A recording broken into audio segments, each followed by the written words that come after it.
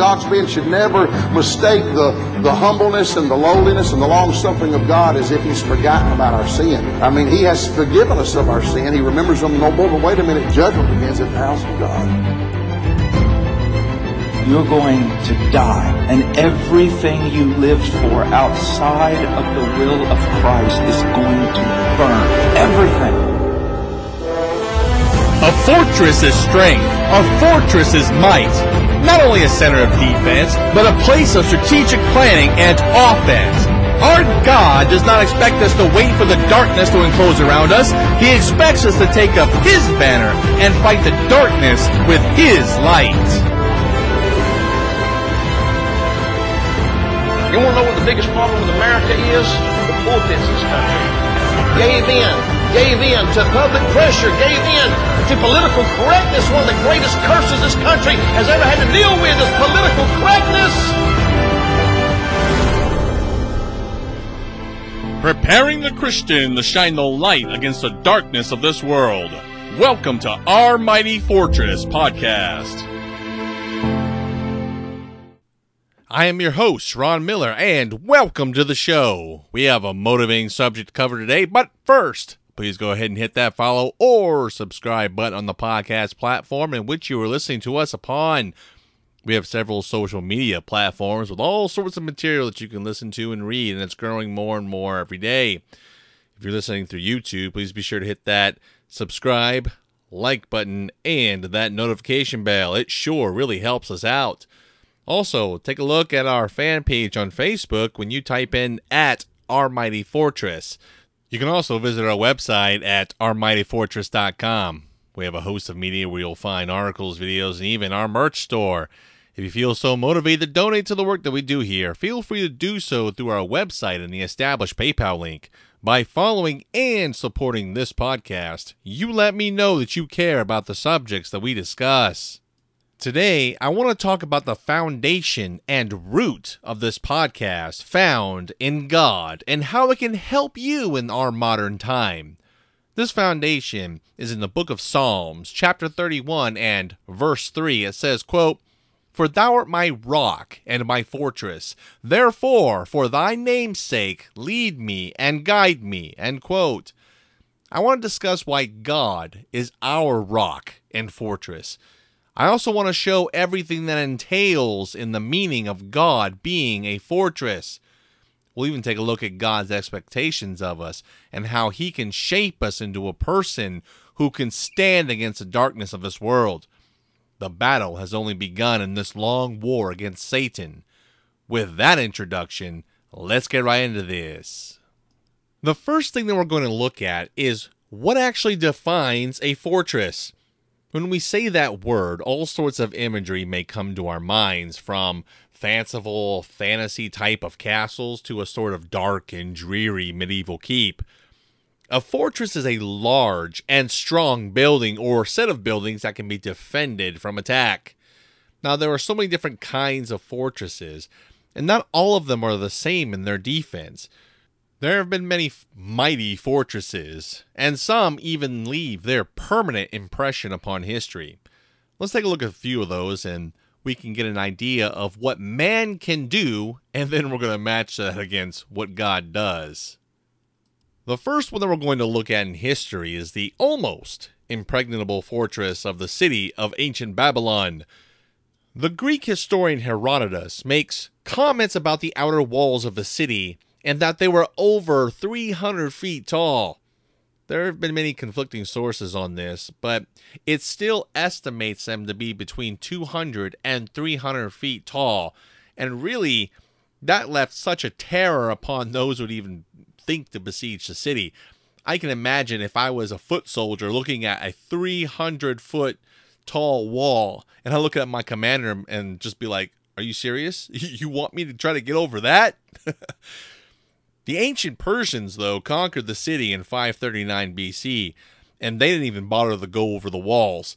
Instead, they diverted the Euphrates River, which actually ran through the city, and they went under one of the gates when the water level was real low. That's pretty clever.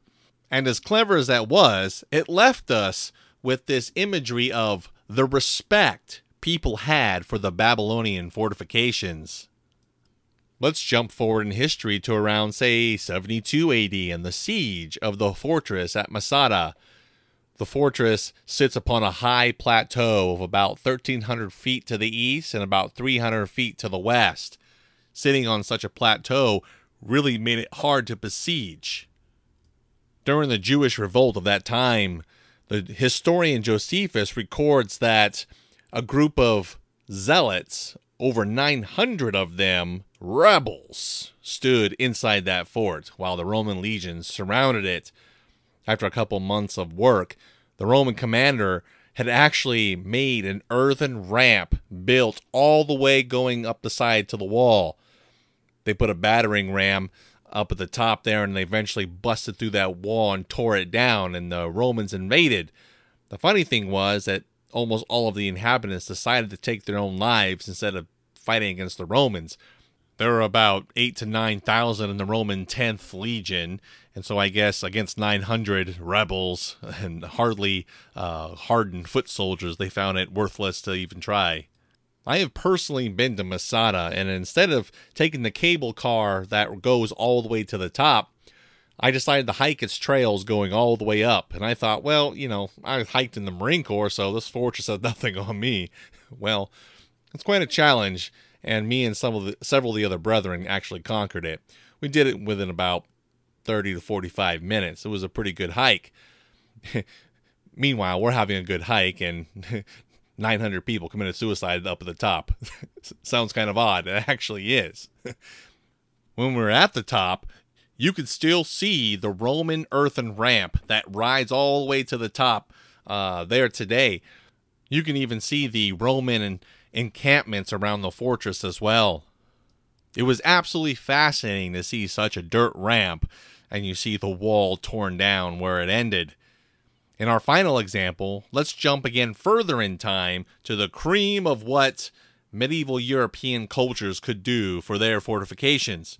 Around the 1500s AD, there was the Edinburgh Castle of Scotland. The castle is actually positioned on top of what they call Castle Rock, which gives it a commanding view over the entire city. It was used as a royal residence as well as a military outpost for obvious reasons. History shows that it was actually besieged over 25 times, but it was never taken by brute force. That's pretty good. Kind of reminds me of the Babylonian walls. There were so many more amazing fortifications by men's hands throughout history, but all of which could be conquered, subdued, or simply erode away over time. When we look at the description of what God is as a fortress, can we really imagine all of the power that makes up His defense and protection? Of course, it's just a metaphor used of God's power and strength, but what a mighty picture it poses. If man could build such amazing works here on earth, just imagine, even if we can comprehend so, what God could actually do. His defenses do not erode over time, nor are they conquered by enemies. There are many verses that even depict God as a mighty fortress, and it's not just Psalm 31. We see in Psalm 18 and verse 2, quote, "The Lord is my rock, and my fortress, and my deliverer, my God, my strength, in whom I will trust, my buckler, and the horn of my salvation, and my high tower." Psalm 71 verse 3 says, "Be thou my strong habitation, whereunto I continually resort. Thou hast given commandment to save me, for thou art my rock and my fortress."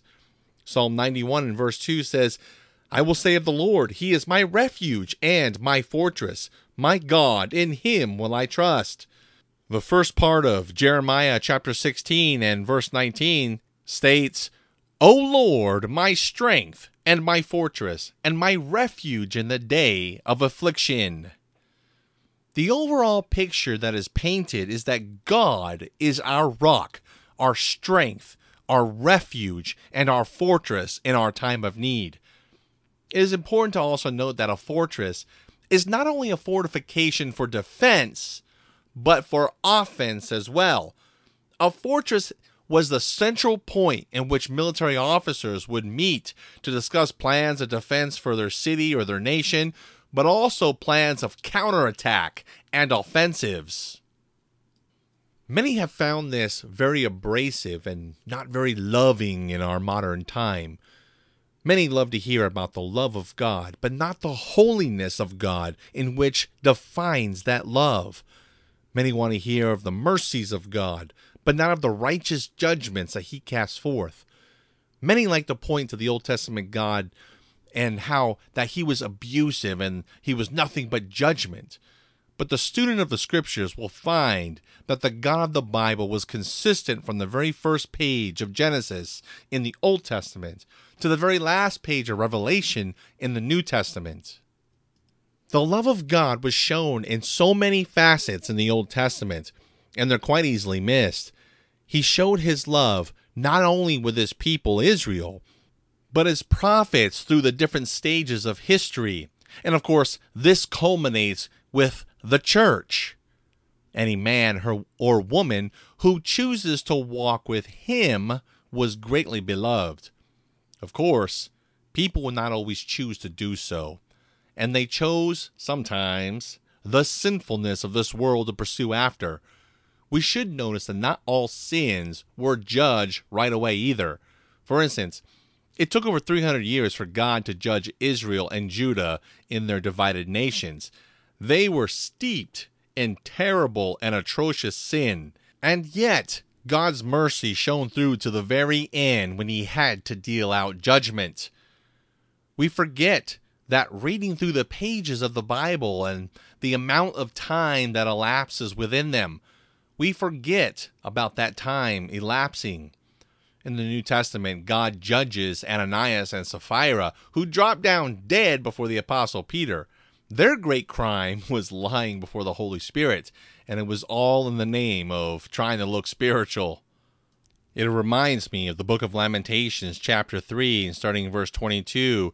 It says, "It is of the Lord's mercies that we are not consumed, because his compassions fail not.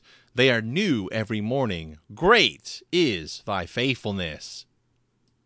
How many prophets of old have preached from the fortress of God? You should really take a study sometime of the book of Kings and Chronicles, and you'll find the mentions and acts of the various prophets and the various things that they went through. What is interesting about that is that many of them are not named, and many suffer death at the hands of God's enemies. Either way, God gets the glory. And those prophets are shining gems in God's sight. In battle, there are casualties, and some of them are out of personal choice rather than the sword of the enemy. How is this so? It happens when we pursue after the fool's gold of this world, and it tricks us into pursuing after it rather than God. The Apostle Paul talks about this in the book of Galatians, chapter 5, and starting in verse 16, it says, quote, "This I say then, walk in the Spirit, and you shall not fulfill the lust of the flesh. For the flesh lusteth against the Spirit, and the Spirit against the flesh. And these are contrary one to the other, so that you cannot do the things that ye would." End quote. It then goes on the list of various sins of the flesh, like adultery, idolatry, strife, heresies, and much more. How much better is it to be in the fortress of God, where his redeemed work together against the wickedness of this world? It's quite a good place to be when we realize our sins before a holy and righteous God. We then seek forgiveness of those sins and choose to walk in the Spirit. God's greatest works are done when we are at the end of ourselves and in desperate need of him. Let's look at the book of Psalms, chapter 31 and verse 3 again, when it says, "For thou art my rock and my fortress. Therefore for thy name's sake lead me and guide me." We saw that God is our fortress, but the psalmist also shows us that we're to ask him for guidance for his name's sake. What does that mean? We are called Christians because we trusted in the resurrection of Jesus Christ from the dead. We believe in the redemption of mankind set out from the foundation of the world. We are believers in the one true and living God, and it is His name that is on the line when we live for Him. God has certain expectations as well as promises where He will reward those who are faithful to His name. How are we guided in this life? It reminds me of Psalms 119 and verse 105. It says, "Thy word is a lamp unto my feet and a light unto my path." One theologian put it this way, quote, "What is a lamp for? To give light. How do I know that light is light? Simply by its shining. Light is its own evidence. If a lamp cannot be kindled, or, being kindled, refuse to burn, no argument will persuade you that it's a good lamp. If it burns bright and steady, shedding a clear light on the page that you read, the work that you handle, the path you walk in, no argument will persuade you that it is not a good lamp. So it is with the Word of God." End quote. God has also promised to listen to our prayers and give good things to those who ask. The Word of God is filled with encouragements and commands to pray, with the demonstration even there that prayers do get answered. Answered prayer can be both in the affirmative and the negative, a yes or a no. When we suffer affliction in this war against the flesh and the devil, we may have to suffer for our own good and for the glory of God. It's not always clear to see this in the beginning, but a Christian walking with God will take up his sword nonetheless, the Word of God, and keep fighting the good fight. Why? Because God is his fortress and strength. When we think of God being a fortress, how does this translate into what we're to do today? What does righteousness and judgment entail in our modern world? So many people have opinions about this, but God has written that He expects of His people to be moral as given in the Scriptures. We also see an outline of law and justice when governing a nation as well. In fact, our Fifth Amendment in the Constitution is based right out of Genesis and the story of Abraham and the judgment of the city of Sodom. Many of the founding principles of America were based upon biblical scriptures, though we have come a long way from that sort of foundation. Some may oppose the idea of violence given about the Crusades of the Catholic Church in times past, but it should be noted that violence was only ever justified in the case of judgment upon an individual or a nation. Some of the peace-loving, tree-hugging so-called Christians of America that abhor violence, yet they expect police and military to carry guns to protect them. Of course, that is not real biblical faith. God is our mighty fortress when we keep close to Him and follow what He expects of His people. He is not obligated to protect you if you run outside the city walls and go dance in the middle of the enemy's army. As funny as an imagery that is. The wisdom given in the Scriptures gives us exactly, in principle, how we're to conduct ourselves, not only in our personal lives, but how we govern a nation. America long decided ago that the fortifications that God offers is not good enough for her, and decided to pitch a tent facing Sodom. This is a reference of Genesis chapter 13, verses 12 through 13, where Lot, the brother of Abraham, thought it was better to go hang around wickedness rather than righteousness. America's choice to abstain from God has left her desolate and with cancer. This sickness is not hidden anymore, and it's in the stage 4 process and is as visible as ever. We are crossing a threshold in which many Christians are finally waking up to the fact that America is sick and on the verge of death. Unfortunately, there are still many who wander the streets of Sodom as if there's no judgment coming and no wrath of God is on the horizon. We here in America are still relatively new to persecution when it comes to standing for the faith of God. I know men right now that are receiving a bit of that in the street preaching in some of our nation's largest cities, being spit upon, being physically struck, and even arrested by the police for preaching the word of God either on the street or in front of an abortion mill. I admire these men, and there is much more to the sword that will one day fall upon America.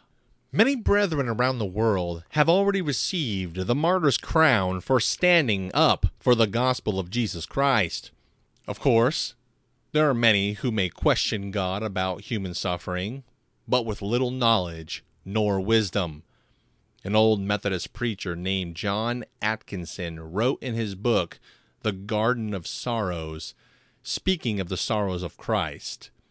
He said this, quote, "Now, if Jesus could not walk our mortal pathway without being subjected to mortal woe, is it strange that innocence and goodness suffer? If earth could not afford its Maker a home without giving him a portion of pain, is it strange that none of its children are exempt from a like portion? Goodness is no protection against suffering. The purest of saints have often been the most tried and tortured." End quote. I still remember receiving this book from a friend that found it at a yard sale, and what a treasure it's been.